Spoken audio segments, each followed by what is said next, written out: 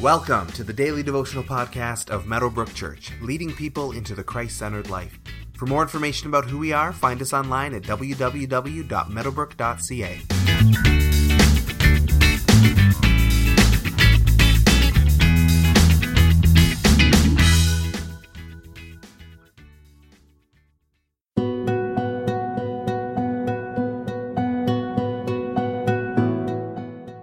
Now Thomas, also known as Didymus, one of the 12, was not with the disciples when Jesus came. So the other disciples told him, "We have seen the Lord." But he said to them, "Unless I see the nail marks in his hands, and put my finger where the nails were, and put my hand into his side, I will not believe." A week later his disciples were in the house again, and Thomas was with them. Though the doors were locked, Jesus came and stood among them, and said, "Peace be with you." Then he said to Thomas, "Put your finger here, see my hands. Reach out your hand and put it into my side. Stop doubting and believe." Thomas said to him, "My Lord and my God." Then Jesus told him, "Because you have seen me, you have believed. Blessed are those who have not seen and yet have believed." John chapter 20, verses 24 through 29. We've met Doubting Thomas already a couple of times in John's Gospel. He gets saddled with that nickname because of this particular passage in today's verses, but out of respect, let's also remember that back in John chapter 11, he was the disciple leading the call to go to Jerusalem with Jesus and die a martyr's death beside him. So Thomas did have faith and devotion to Jesus within him. Really, we can't blame him for doubting the story. Think of the last funeral you attended. If on the third day after the funeral someone came to you and said, "They're actually alive after all, I just saw them walking around," you would certainly have reasonable grounds for some doubt. Resurrected bodies are not something we typically experience in our day-to-day lives. So, as we often do when it comes to God, Thomas is willing to believe with a condition. Thomas says that when he can physically see and inspect Jesus' wounds from the cross, then he will believe that it's really him, and not just a ghost or a body double or some other trick or deception.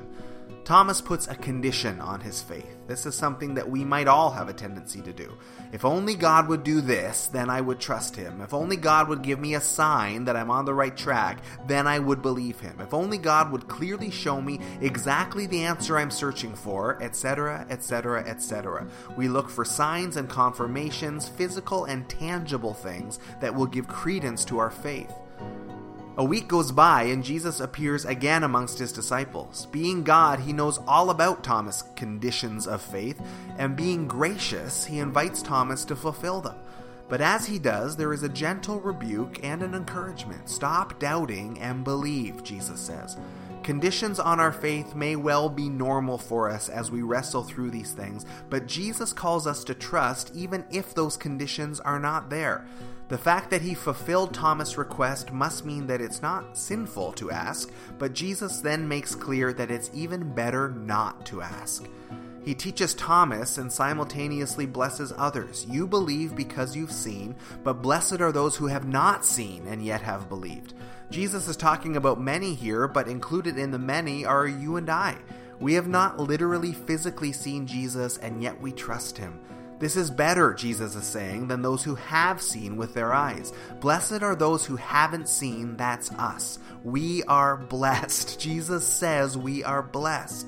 And for all those times that you've thought, how cool would it have been to see Jesus on earth with those disciples, Jesus actually seems to say, yeah, it was cool, but you have more faith and you are more blessed by God when you trust what you haven't physically seen. It is the very nature of faith and trust in Jesus, and this faith and trust is the very core of the gospel that saves our souls. Today, consider the nature of faith, trusting in what you can't see. How do you see faith at work in your life? Where is faith perhaps lacking in your life? And if it is lacking somewhere, what might we do to increase our faith and trust in Jesus?